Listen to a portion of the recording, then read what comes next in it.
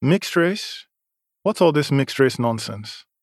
If you're not white, you're black. Thus asserted a legendary black British broadcaster to Sundar Katwala, a mixed-race Briton I interviewed for this book, during a conversation they had on identity a few years ago. The pronouncement appears even starker if you consider Sundar is of Indian-Irish heritage, with no black roots of which he is aware. So goes the binary way of thinking about identity that continues to shape attitudes towards mixed-race people, even though most would couch it far more diplomatically today. Ideas that have become truly influential no longer need to be articulated that explicitly or emphatically. Their power lies in appearing so obvious, they barely require saying. They are simply silently assumed.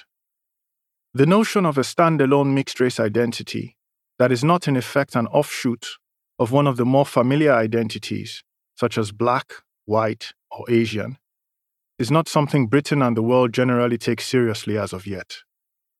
It is why Meghan Markle self-identifying as biracial sparked confusion and debate in Britain as to what exactly that meant and whether or not it was appropriate for her to do so. It is why, if Barack Obama had asked to be called the first biracial president of America, the world would have frowned in confusion, some even in hostility. What exactly is he trying to say here? First black president we get, but first biracial president? What's that all about?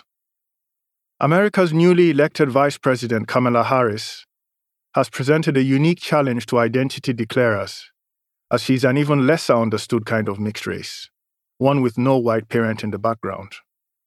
The default has been to mostly label her a black woman.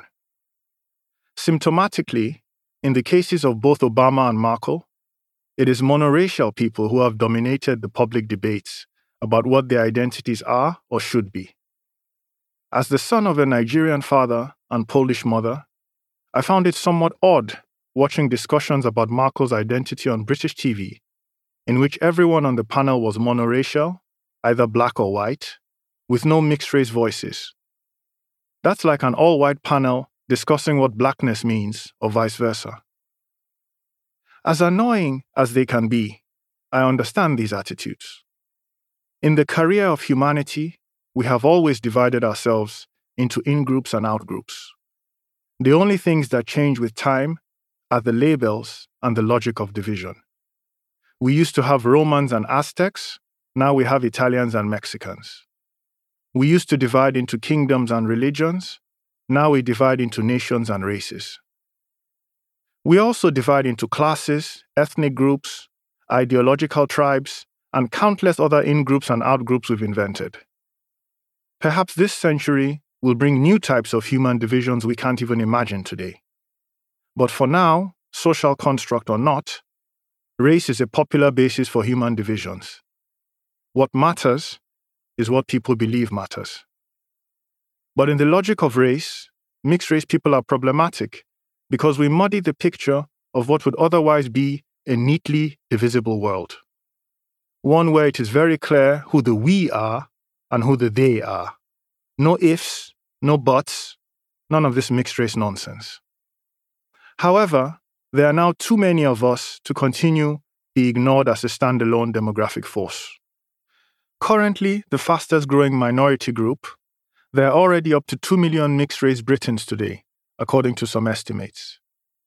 Meanwhile, demographic projections in political scientist Professor Eric Kaufman's book White Shift suggest that if current rates of interracial marriage continue, and there's little reason to think they won't, Britain will be 30% mixed race by the end of this century, with that figure rising to nearly 75% by 2150. We quite literally are the future. Paradoxically, however, the greatest ever interracial mixing is happening in a world that is becoming more racially polarized. While America has historically been divided by race and Britain by class, there is now a discernible trend in this country towards an American-style culture of race as the most significant, or at very least most emotive, dividing line in society. The fact a terrible event that happened in faraway Minneapolis last year, the killing of George Floyd, sparked Black Lives Matter protests and heated debates about race here in Britain, was but one recent manifestation of this trend, which is especially visible among younger ethnic minorities.